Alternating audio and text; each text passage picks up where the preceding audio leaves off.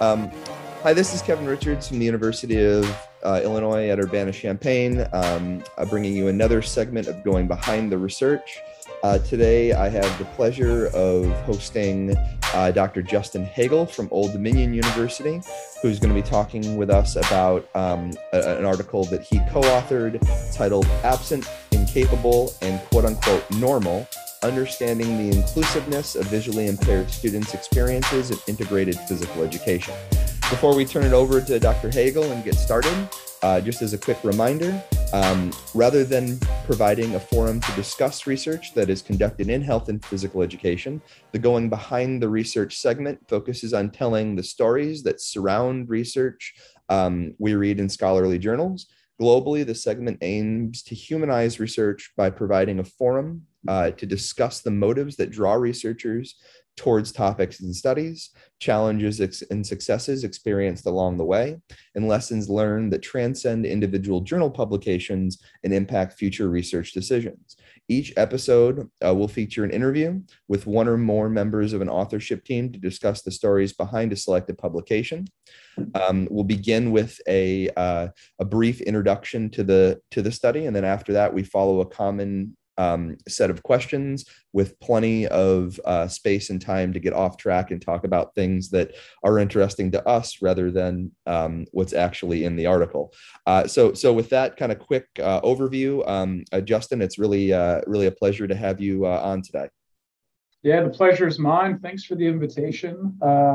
This paper, is a unique one for me for a couple of different reasons that I'm sure we'll talk about. And with this paper, it's not just myself, it's our research team here at Old Dominion University, which includes 3 of our APE doctoral scholars that are all funded on that fancy U.S. Department of Ed grant that we've got. And their names are Lindsay, and Allie, and then my partner in crime here, Shihai Drew, is also part of this authorship team. And this study, I think I need to say this too, just for disclosure reasons, but this was the first out of a series of papers that are coming out of a Spencer Foundation grant that we got. And the entire purpose of that grant is to further explore how visually impaired and blind people experience the inclusiveness of PE, or potential inclusiveness. And awesome. we take inclusion, and we don't think of it as just a space, but more of a feeling. Yeah. And that's something that I hope that we'll be able to get into a bit more as we go through. I know that that you and your team have a somewhat innovative or forward-facing, let's say, perspective on inclusion. So along those lines, before we get behind the research, if you could just start off by giving us kind of a brief overview of the study, with a reminder that we always link the article in the show notes from today's episode for anybody who's interested in reading more. Yeah, for sure. So this paper, we talked to 22 visually impaired or blind youth. They were 12 to 17 years old. We had them do a couple of other data collections as well through like written responses that were all dropped into Qualtrics. And essentially, we talked to them about whether they had a sense of belonging, value, and acceptance within PE. And after analyzing the data, those 3 words in our title are representative of our 3 themes, and the themes really depicted how the kids thought other people saw them within PE, which was kind of an interesting take on the themes. And so the first one was the absent person, where they weren't actually, even though they were enrolled in integrated classes, they weren't actually present within those classes. A lot of times they were told to essentially go somewhere else so that they weren't within this setting. The second one, the incapable person, was the kids talking about being seen as unable to participate by their peers. A lot of times it was because of the way in which like activities were structured or being dumped into like unaccommodating spaces. And the last one, the quote unquote normal person, described instances where the participants were talking about how important it was for them to feel normal. And for some of the kids, especially the kids with like less significant impairments, they did feel normal because they weren't treated any differently. But that was really seldom. For the most part, it was kids talking about that desire to feel normal, but how that feeling wasn't available to them because of all the accommodations or modifications that teachers Mm. kind of haphazardly make in order to attempt to make them more integrated into the class. Yeah, yeah, super interesting stuff. And what attracts me to this article in particular is that I feel, and I'm a bit of an outsider, so kick me in the butt and tell me I'm wrong where I am. But from my vantage point, as an outsider to the world of adaptive physical education, I've seen a lot of research historically kind of silence the voices of children with disabilities, individuals with disabilities, and instead look at proxies like parents or caregivers or teachers to kind of comment on their experiences. And I think a lot of times there's some really well-meaning adults who make decisions on the behalf of children, in general, but children with disabilities more specifically, really without taking their voices or perspectives into account. So it's interesting to see where children or young people are able to kind of pick out holes or problems with the way that adults have structured things for them. Yeah, I mean, I think what you're saying is accurate. I mean, we've been talking to our research team has been talking to disabled people about their PE experiences for a few years now. This is one of the main focuses of what we're doing. But I should say, and I will say, it's far more common in other countries. Like in Canada, like Nancy Spencer has been talking to disabled kids about their experiences for quite a while. One of my favorite papers she wrote was published back in 2010 in APAC. There's a good deal of people in the UK who've been talking to disabled people like Janine Coates or Anthony Marr. And then even in Germany, where Martin Giese is doing the same type of work, or in Brazil, where Malu Alves is doing very similar work. So the work it exists out there. But I do think that perhaps, particularly in the US, perhaps it's not as well done as, like you were saying, talking to teachers or talking to paraprofessionals or parents about like their views. And there's nothing to say these views aren't important, but for me personally, I care a lot less about like how teachers feel about what they're doing than how kids feel about what they're experiencing that's influenced by what teachers are doing. Yep. I think of it like, like Yelp and those websites, right? Like you wouldn't go to a restaurant and ask the chef to review their food and then make your decisions based on the chef's review, right? It just seems kind of like a silly way to go, but that's what we do with education a lot of times. Yeah, really, really cool and interesting to kind of think about as we jump in and get behind this study. So along those lines, let's start broad. You're talking, I think, specifically about the voices of young people or individuals with disabilities being the kind of broad stroke research topic here. What got you into this area, and how does this study fit into your broader line of inquiry?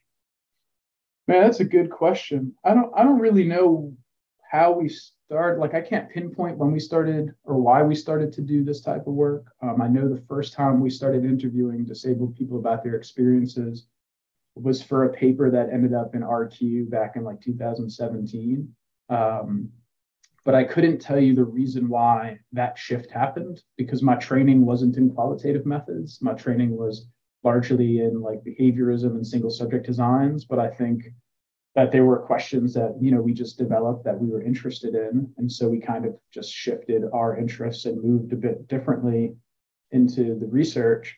This particular study came about, in this like suite of studies that's going to come out, came about because when we were doing the initial work, we were largely interviewing adults and asking them to reflect back about what PE was like for them. And we got like some really interesting criticism, like, if you're interviewing a 30-year-old, how does that represent what's happening today? And people were telling me we're making tons of progress. Oh, things have changed so much since, I don't know, 2010 or whatever it might have been. And so like the natural progression for us was to engage more with kids and talk more to them about what's happening today. And we've done it now with this study where we talk to blind and visually impaired kids. We've also done studies where we talk to autistic kids, or like Katie Holland's dissertation, she talked to kids with orthopedic impairments. And so we've kind of been spreading out too for different impairments and such. Yeah, really interesting. And you mentioned at the onset, and then again there a minute ago, that the broader kind of suite of studies that you're working off of, this one included, were funded through a Spencer Foundation grant. And so, getting foundation grants isn't something that everybody in our fields are able to do. Spencer Foundation grants are pretty coveted. They have a pretty high rejection rate. I wonder, so first of all, congratulations on that achievement. But second, I wonder if you could kind of tell us a little bit of the story behind how that grant came to be. Yeah, absolutely. So we actually submitted it. This is the second time we've submitted. It's the small research grants through Spencer, and we submitted the year before, and the submission was far more complex. Like we were more theoretically driven, and we thought like let's overdo everything, and we got some interesting feedback, and some of the feedback essentially told us like it seems like you can do this, but it seems overly complex and perhaps impossible to do within the parameters of this particular foundation grant. And so we actually took a step back and we simplified what we were doing. And we were more thorough with our approach within the grant application. And one of the other things we did, which I think helped, is we outlined each of the prior studies we had previously done in this area of inquiry. And I think that really demonstrated to the foundation and to the reviewers that like we're not just some random people who are going to go talk to some blind or visually impaired kids. Like this is what we do. We've done this quite a bit. And so my guess is simplifying things as well as showing that we can do this without I don't think there's any question that we're the people to do this. I think that helped quite a bit. I'm also happy to I'm very much of the mind that I should be sharing anything I've done. So if people have interest in like reading an application, then I'm happy to share it, provide tips and stuff. Not that my tips are useful, but happy to share them. No, yeah, but that can be really helpful. I know for a lot of us, myself included, our doctoral training didn't focus as much on grant procurement as maybe our jobs are requiring that we do now. That was a big shift for me coming to the University of Illinois, and so I'm sure that others would really benefit from that. I might hit you up for that. Actually, I've submitted a few Spencer Foundation grants and have never been successful. So maybe I'm going about it the wrong way, and seeing what you do would be helpful. Yeah. You probably just think too much. You're probably too smart for it. You got to simplify things. I probably get too caught in the weeds of the theory, if anything. Kind of diving in a little bit more into this particular article that we're talking about today.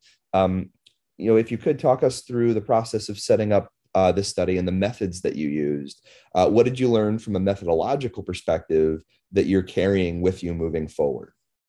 Yeah, I think so. With this, as far as data collection is concerned, there were a few really interesting and somewhat important things. One is the whole project, which this is not the whole project. This is really just a small piece of it.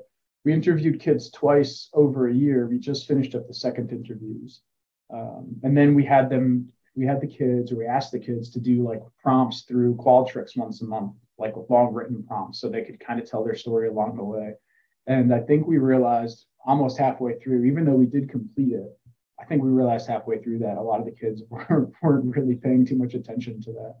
And so maybe that method sounds a lot better on paper than it does in actual function. One of the other neat things I think about these interviews in particular is that these three doc scholars, Allie, Lindsay, and Lindsay, they dropped in. They started last fall with us, or last summer, I guess. And we started interviews last fall. And so they basically dropped in and involved in this. And for me, through my doc training, that was never really a thing.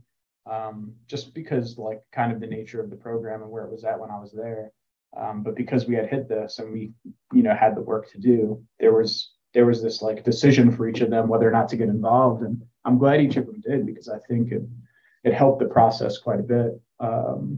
And it also helped them to gain some interviewing skills and get to answer some questions about what interviews look like and see whether or not they like qualitative methods and whatnot.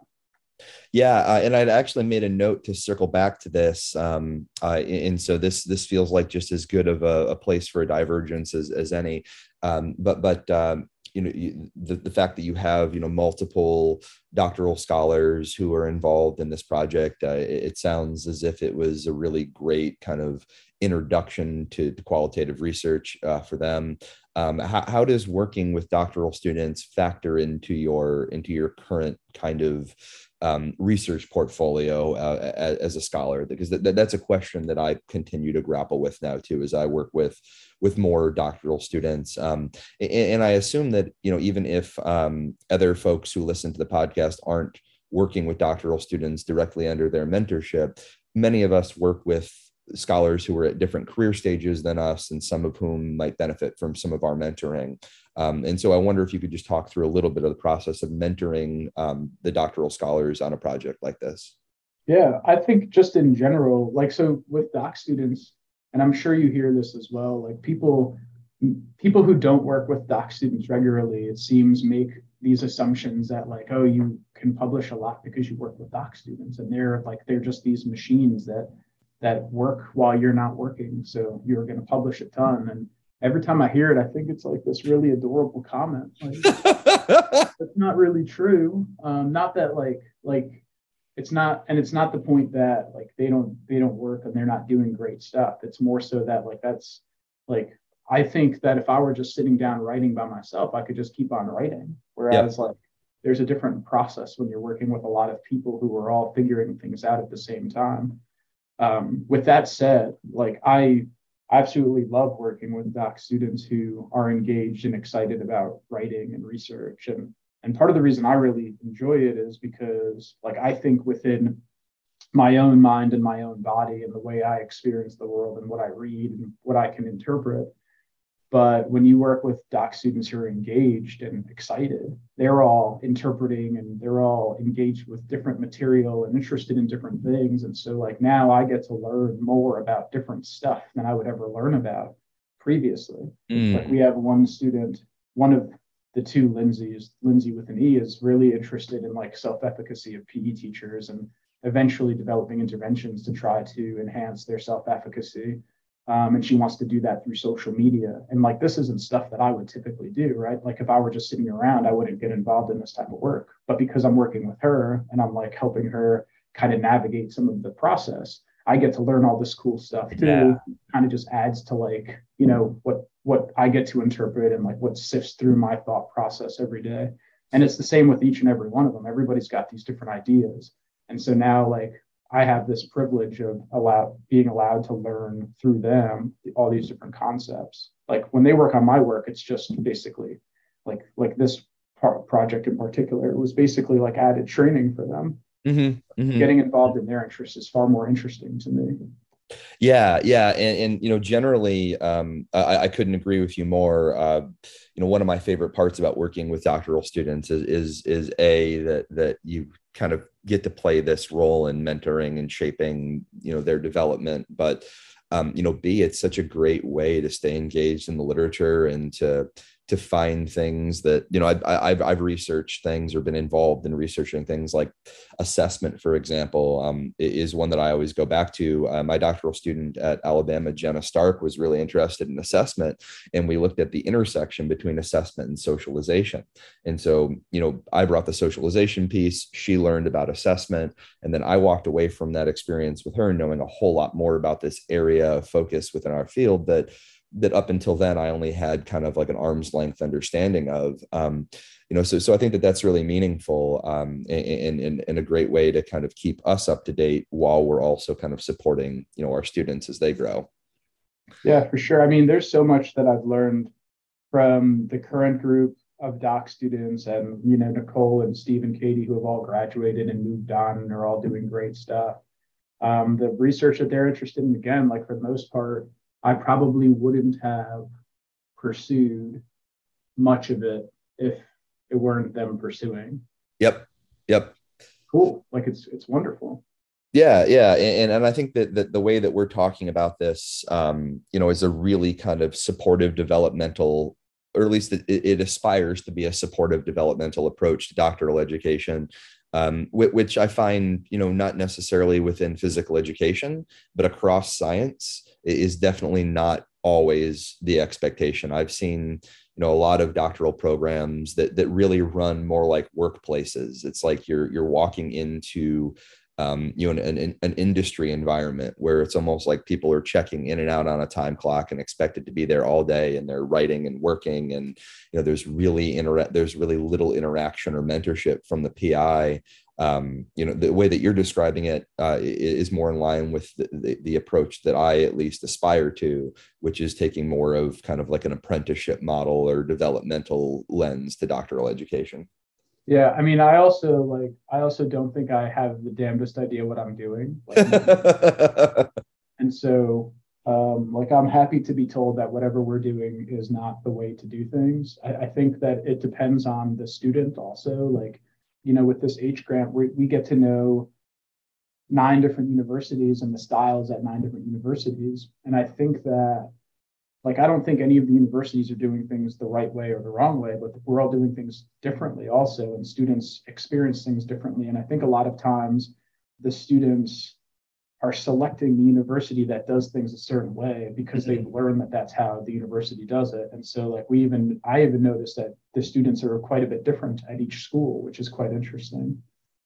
But I mean, am I doing things right here? Are we doing things I don't know, probably not.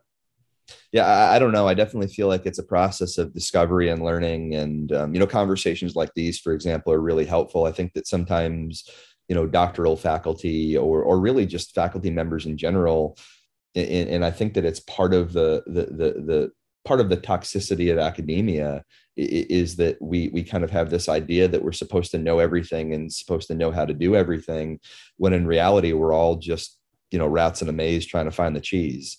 In a sense, maybe that's not the best analogy, but you can see where I'm going. We're trying to figure it out as we go. But I don't know that we always talk about that. And so conversations like this, I think, are really meaningful, because I don't feel like I really know what I'm doing either. I learned from, my colleagues, Kim Graber and Amy Woods, who are here locally. I've learned from my own advisor. I've learned from my socialization and my philosophical underpinnings, but, still learning, and anticipate that I will for the rest of my career. Yeah, I think that expertisism like that, we need to know everything. I think that's such a plague for higher ed. I don't know, I think that I try to approach everything in our field as much as I can with the I don't know what I'm doing mentality, so that you're always willing to learn and always willing to adjust. Whereas I think, unfortunately, there's this expectation, like you're saying, that we're experts and we need to be experts. And so because of that, if you think of yourself as an expert, there's no adjusting and there's no learning. You're like a finite, already created being. I don't want to be already created. I want to be so Sam Hodge at Ohio State uses the term emerging for new faculty a lot, like emerging scholars. And I've told them a bunch of times, I'm not done. We're just going to keep emerging until I retire, and maybe I'll retire in 2-3 years. But well, hopefully that's not the case. I think that the field would miss you. But your point is well taken, and I mean that's the same way that we talk about beginning teachers, right? We talk about beginning teachers as if they are still developing, still need to engage in continuous professional learning and development. So it would make sense that as faculty, we approach our careers with that same lens. Yeah, I think so. We have to model it. If we just think we know everything, then yeah. So let's hop back into the study here real quick. How did this, coming off of this project, how has this study informed your scholarly identity or future research activities? In other words, what did you learn here that's influenced what's come after? So it's a tough question. I'm not sure how much it's influenced what's coming after, because it is really one of, again, a suite from this band from the grant. And I think after the whole suite comes to, so we're currently working through 3 other papers in different areas, or not different areas, that are in different stages of being formed. And probably by Christmas, we'll have all of them in some degree of submitted or out or what have you. I think a couple of lessons that were in here are that, we did those retrospective studies. We found out that, unfortunately, for the most part, visually impaired and blind people have shitty PD experiences. That's something that we've learned over the years. I don't know if I'm allowed to say shitty on your podcast. You're absolutely allowed to say shitty, unless Risto says no. I don't have any control over that. Well, Risto, we'll get used to the word shitty, I guess, in this one. But anyway, so we've learned that over the years.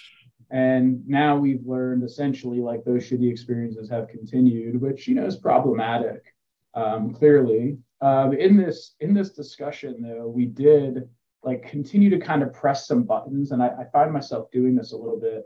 But this time we talked in the discussion a bit about perhaps the need for like our academic practice-based journals to kind of modify their behavior as far as what they're publishing. And so like we're thinking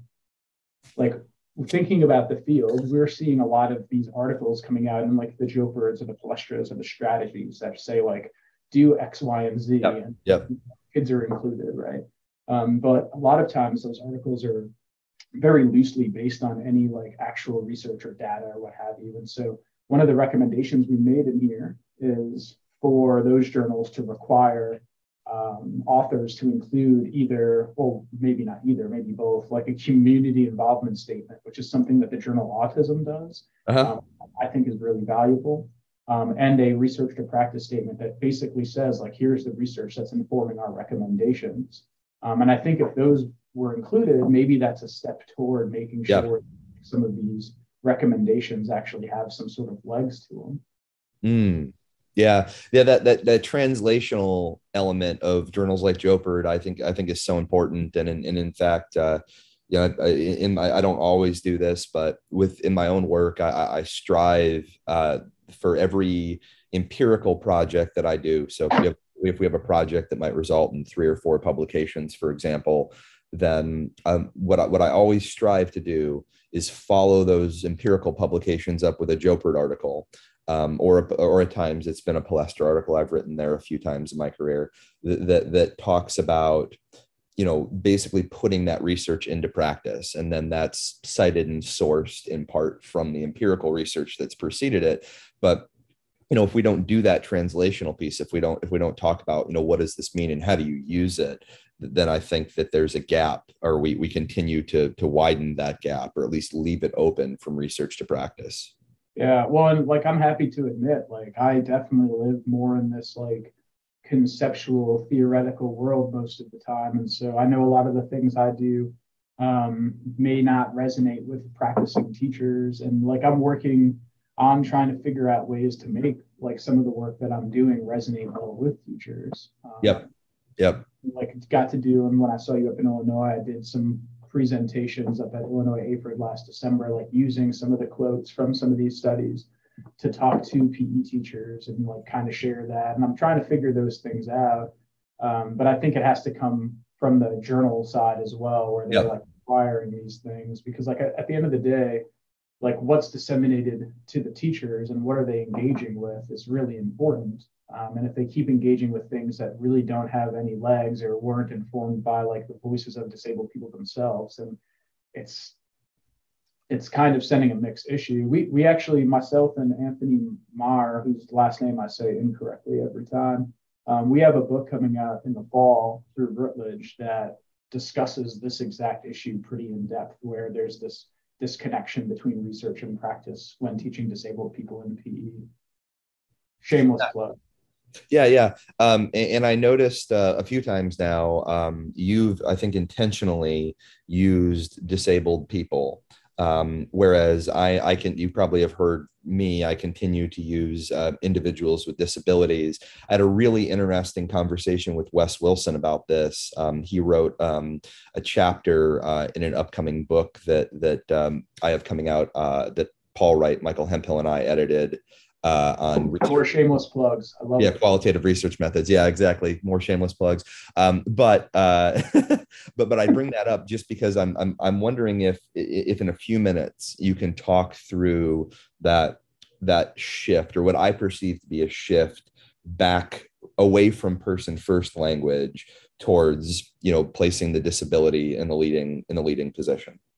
Yeah, I think it's a good question. I was just talking to Lindsay Ball, one of the doc students who wrote this paper with us, about this yesterday. We're having a really good conversation about language. And I think that like over time, in adapted PE in particular in the United States, we've become very much rooted in person-first language. Like Yes. this is something that, had to do with the disability rights movement, and it's about putting the person first and like identifying the person.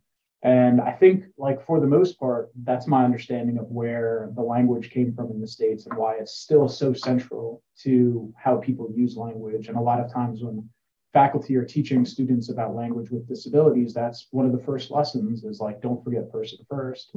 But I think as I read more and I learn more about like other approaches to disability and different models and understandings of what disability is, you learn that there's different languages, and these languages are associated with different understandings of disability. And so we'll talk about like being one of the interesting pieces I think in the States is we talk a lot about social model of disability discourse, like how that guides some of our behaviors. However, language associated with the social model is identity first. It's disability first, because people are disabled by society. Yes. They may have impairments, right? And so like that's the very basic understanding or very basic explanation of it. And so for me personally, I have a tension with my language where depending on who I'm talking to or in what context I'm talking to people, I may switch back and forth, where I used to only use person first, and now I'm actively trying to transition to identity first. Yep. However, I find myself having that tension and like switching and thinking about language as I'm having conversations about disability. Yeah. Which is tough, but it's also, I think, an important shift. Yeah. It's about intentionality and understanding, I think, why you're using the language. The light bulb moment for me was when Wes explained, or I think I read it in his writing, that or in the writing of the co-authors on this chapter, it wasn't just Wes, but the light bulb moment for me was understanding that when you put the disability first, that puts the onus for the disability on society. So society disables the individual, whereas when you put the individual first, it's almost like attaching the disability to the individual. At least that was kind of how I worked it out in my head. Sure. Yeah. And I think there are groups of disabled people who are adamant about language. Yeah. Like it's interesting in the States how like deaf folk have gained, I suppose, the social capital among APA or special ed folk to have the ability to say we want to be called deaf folk, right? Yep. And that's been for a long time. This isn't a new thing. And there are other groups like autistic people or perhaps blind or visually impaired people who are more so identifying in that way. And it's more so to me a matter of, and maybe this goes back to hearing voice, it's more of a matter of listening yes field than it is telling as a field. Yep. So what do people prefer? What's the language that different people prefer? And that could mean that, based on what I'm hearing you say, it could mean that language differs even based on disability categorization, and maybe certain groups prefer certain language and others prefer different language. And I agree. I think that it's about listening and honoring. Yeah. And I think so I've also read work where people use language like person experiencing disability. So not saying the person is with a disability, right? Like there's this thing that they're with, like next to, like standing by, like they're with another person, but more so that they're experiencing being disabled by society. Sure. So that is kind of I think the compromise between identity first and person first, or social model and person first, where you could still say they're experiencing being disabled, but you're still putting the person first. Yep. But I also think that's also, it's messy, It's messy, and the language at times gets a bit cumbersome. But even like putting the person first, and not that it should be about the cumbersomeness of the language, but I can't tell you how many times I've had to revise sentences because they just get clunky. It's like working with people with disabilities. Mm-hmm. And not to say that language should be that the ease of language should be the leading determinant in what we use, but it does get a little bit messy sometimes. And this isn't a new conversation. So like in APAC, I think it was in 2014, Danielle Piers and Lindsay Eels, I don't know if I'm saying her name right either, and I apologize for saying it wrong, and Nancy Spencer wrote a paper all about language and language within APAC and language in APA, and discussed like the theoretical and philosophical rootings of language. And so, for people interested in that type of stuff, I would go back to that paper. And that paper actually informed some new language related policy within APAC a couple of years later. Yeah, yeah, I appreciate that. And maybe we can get that paper linked in the show notes as well, if anybody would like to follow up directly there. So in the little bit of time that we have left, I've just got a couple of questions remaining here for you. Kind of jumping back into the list that I have here, do you have any stories accompanying the process of completing this investigation that you feel comfortable sharing that kind of give us a look under the hood, and bonus points for you if you've got anything that can make us laugh? Stories about doing the study? Yep, just the process, like stories about getting it done. Man, that's a good question. I don't know if I have any story. I don't even know if I remember getting this done. Other than like, I think in the review process, one of the nice and interesting things was sharing the reviews with the peer reviews with the doc students, because again, this was the first paper they worked on. And there was somebody who, one of the reviewers had said, you should say, well, this reviewer didn't really like anything that we did, and basically said that a lot of things we did were like absolutely inaccurate, or like they clearly had gripes with a lot of the language we used, which is fine because that's what reviewers do. But they basically said to cut out like 2 paragraphs in our discussion that criticize like checking a box and observational checklists and whatnot when it comes to inclusion.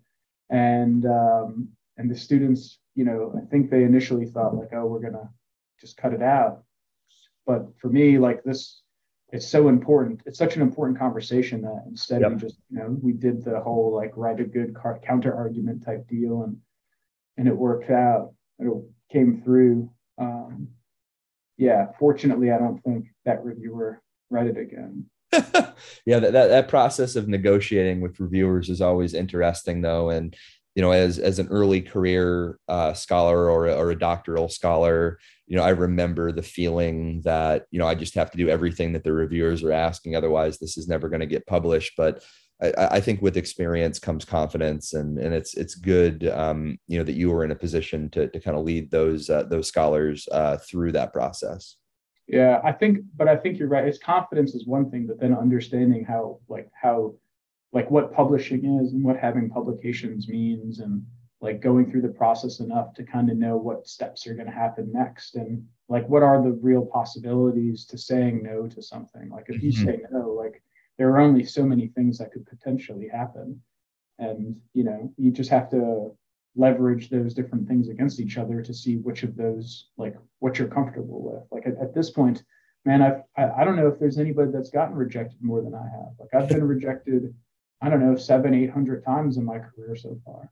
And you know what? Like, bring it on. I'm ready for another one every day. Just keep getting rejected, Yeah, and I think that's a good lesson for anybody listening, but especially early career and emerging scholars, as Dr. Hodge would refer to them, because it doesn't matter what career stage you're at, or how much experience you have, or how many publications you have on your CV. Rejection is part of the game, and you're probably gonna miss just as often as you hit, if not more. I like getting rejected, man, because to me it says I'm trying to publish in journals that are competitive. Yep. If you never get rejected, that just means you're probably sending your stuff to journals that are less competitive than the work you're doing. Yeah, well, and it could also mean, that you're taking risks and pushing boundaries, and exploring new areas, or exploring areas in different and somewhat controversial ways. And, I think that fields only grow and benefit when you have that kind of discourse. But sometimes you have to ruffle some feathers and, provide some good rationale for why you're doing what you're doing. Yeah, I think the most important thing for our field moving forward is to have more critical discourse, have more disagreements. I don't see it as much as we used to see it back in like the 90s in the APA, and I don't really see it in PE either. I don't feel like I don't know if there's a forum for us to like get into actual debates and conversations, things we disagree on. Yeah, it's a really good point. And it's something that I've been thinking about recently, and I don't mean to plug my own stuff again, but I think Shameless. I know yeah, shameless. I know my own things better than anything else. But if you think back to the early '90s, and this is not my work, but back in the early '90s, in late '80s, I think in physical education, we saw some of these conversations and debates play out in journals like RQES and like Quest. There was a big conversation about the merits of qualitative research in RQES back in the early '90s, late '80s. That's really valuable, and we don't do that as much anymore. Recently in physical education, one of the controversies that we're kind of sifting through is the place and role of social and emotional learning in our field. In questioning, should it be kind of centralized, or should it be kind of a tack on or an add on? And Hans van der Mars and Jackie Lund wrote an article that was published in Strategies, where they kind of took a position that physical education needed to get back to the basics and focus more on the psychomotor domain. And then, Paul Wright and I, having recently edited the book on SEL, were asked to respond to that. And so we did, and their article came out, ours came out the next issue. And then on the Pete Collaborative, we invited them on to have a conversation about that, and almost like a semi-structured debate. And that felt like the kind of roots of what you're talking about. It felt like, there's a way that we might be able to do this and to model it. How do you have good critical discourse for others? Yeah, I'd like to see it, but I want to see it. And I know podcasts are like the new I don't know, forum for getting information across, but I want to see it on paper. I want to see it in PE and in APAC and in Quest and in RQ and all the other PE journals. Like, I want to see it in SES and EPER and PESP. Like, this is where I want to see the arguments. There's one that's going to be coming out in Quest fairly soon. That's a good one, a good conversation back and forth with a couple of authors from different perspectives. But for me, like, this is how this tension and this friction is what's going to make us. That's what's going to make us grow and make ideas more interesting, rather than like, oh, we're doing this wonderful thing. Oh, they're so wonderful. Let's talk about how wonderful everybody is. They're wonderful. He's wonderful. She's wonderful. Everybody's wonderful. Like, no, I think we need to have actual conversations. Yeah. Ideas. Well, and I think that you can do that. At least this is, maybe you'll disagree with me a little bit here. But I feel like you can do that in a civil way that focuses on the issues and not the people. So we can have these conversations about these critical issues, and we might disagree, but that doesn't mean that I don't like you. And that doesn't mean that we can't go and have a beer together when the conference is over. But we can debate ideas. Right. Why would I disagree with that? You think I want to attack people?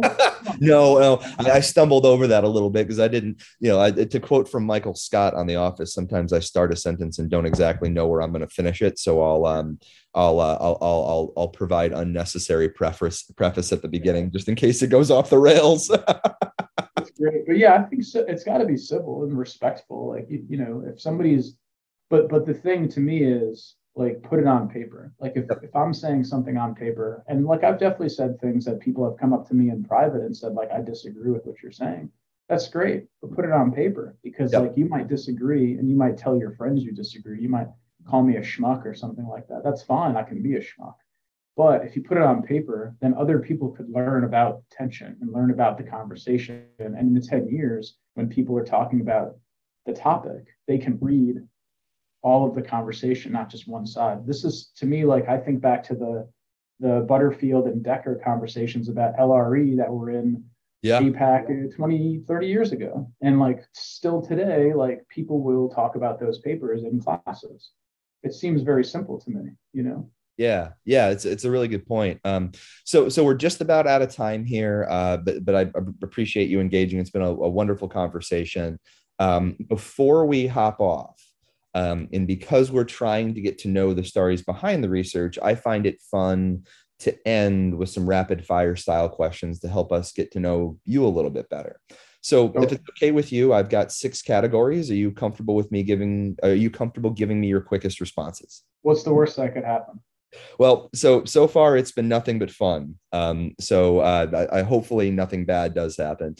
So 6 categories. First one, your favorite color. Pink. Pink. I love that. I'm a red guy myself, but we can get to pink through red. I'm a girl dad, man. It's always pink. Girl, do you have girls? Too. Yeah. Dude, I don't know if I knew that. Oh, that's wonderful. Yeah. They're always right here. Oh, I've never. No, that's showing. The listeners can't see that, but that's showing me a different side of Justin Hagel, which is why we do these questions. So appreciate you sharing that. Absolutely. Favorite animal? The Jaguar Cheetah Tiger line. Explain. That is a fictitious animal that we've used in a bunch of different camps for kids that we've directed over the years. I love that. That might be my new favorite. So up until that, Michael Hemphill had it with duck, just because that just seems like the least likely favorite animal, and he said it with such conviction and passion. But that is you said jaguar, cheetah, panther, lion? No, panther. Jaguar Cheetah Tiger line. Jaguar, cheetah, tiger, lion. Okay, gotcha. Favorite season of the year? Winter. Winter. Okay. Maybe not what most people would say, but I'm on board with you there, actually. A lot of people want to live down in the southern part of the country where it's warm. I like the cold. Yeah. People are crazy. I want the snow. I love the snow. Favorite place on earth? Favorite place on earth that I've been to, probably, right? No qualifier. I mean, I gotta say, like, the Anchorage area in Alaska, because I've been up there so much, and like I've got so many very fond memories up there. And we've talked about some of your fishing exploits up there, I think. Yeah, good fishing up there, but also like just good, like the people I met all those years up there, like some of the best people I've ever come across. Yeah, cool. All right, two more. Favorite food? Probably chicken wings or buffalo wings, as non-Western New York people would call them. I had a stopover in Niagara, like right outside of Buffalo. And I did not get authentic buffalo chicken wings. Why'd you even go up there? What's the point of being there? Go to a Bills game? I didn't. But I'll tell you what, bud. Anytime you want to go to a Bills game, I'll rock Bills Mafia with you anytime. All right, keep that in mind. Last but not least, favorite thing to drink? Probably coffee, since it's, we're at like a 10 to 12 cup a day rate. So, whoa. Yeah, I don't know if it's my favorite thing, but I need it. So I might as well call it my favorite. I'm like that with Diet Coke, I think. I don't know if I'm quite at 10 to 12 cups a day, but back in grad school, I was at 2-liter bottles a day, and I've cut back a bit. I hope you've cut back. That's a lot. I mean, it was bad. That makes me seem, funny story though. I bought a coffee maker at a thrift store in Columbus, Ohio. When I was there, it was like $4. Yeah. And I was recently talking to the doc students that are in the office that I was in. Still there, still using it. Love that. All right, man. Well, hey, thank you so much for joining me on this segment of Going Behind the Research. As always, thanks to Risto Marttinen for giving us the opportunity to include this as part of the Playing with Research and Health and Physical Education podcast. The link to Justin's article is in the show notes from today's episode. And Justin, thank you again so much for joining us. It's my pleasure. Thanks for the invite. Thanks for the co-authors on the paper. And yeah, thanks to Risto too for letting me say words like shitty and schmuck on his podcast. Well, there you have it.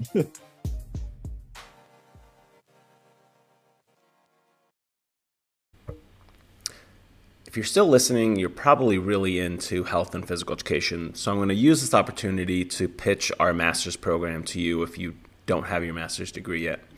Our 100% online master's degree program we offer at George Mason is affordable. You can do it while teaching, and it's high quality. Mason was listed as one of the top 50 universities under 50 years old in the world. Our education department was ranked in the top 10 nationally for the online master's degree program in curriculum and instruction. The master's degree revolves around your teaching. So you'll use assignments from the classes to immediately apply research and best practices to your classes. You'll be part of a tight-knit cohort of health and physical education professionals who are passionate about teaching. You're also going to get an opportunity to interact with students in other content areas. So if you're interested, you can email me, look me up on Twitter, or you can go on the hpewebsite.com under Study With Us and watch a video that I've made.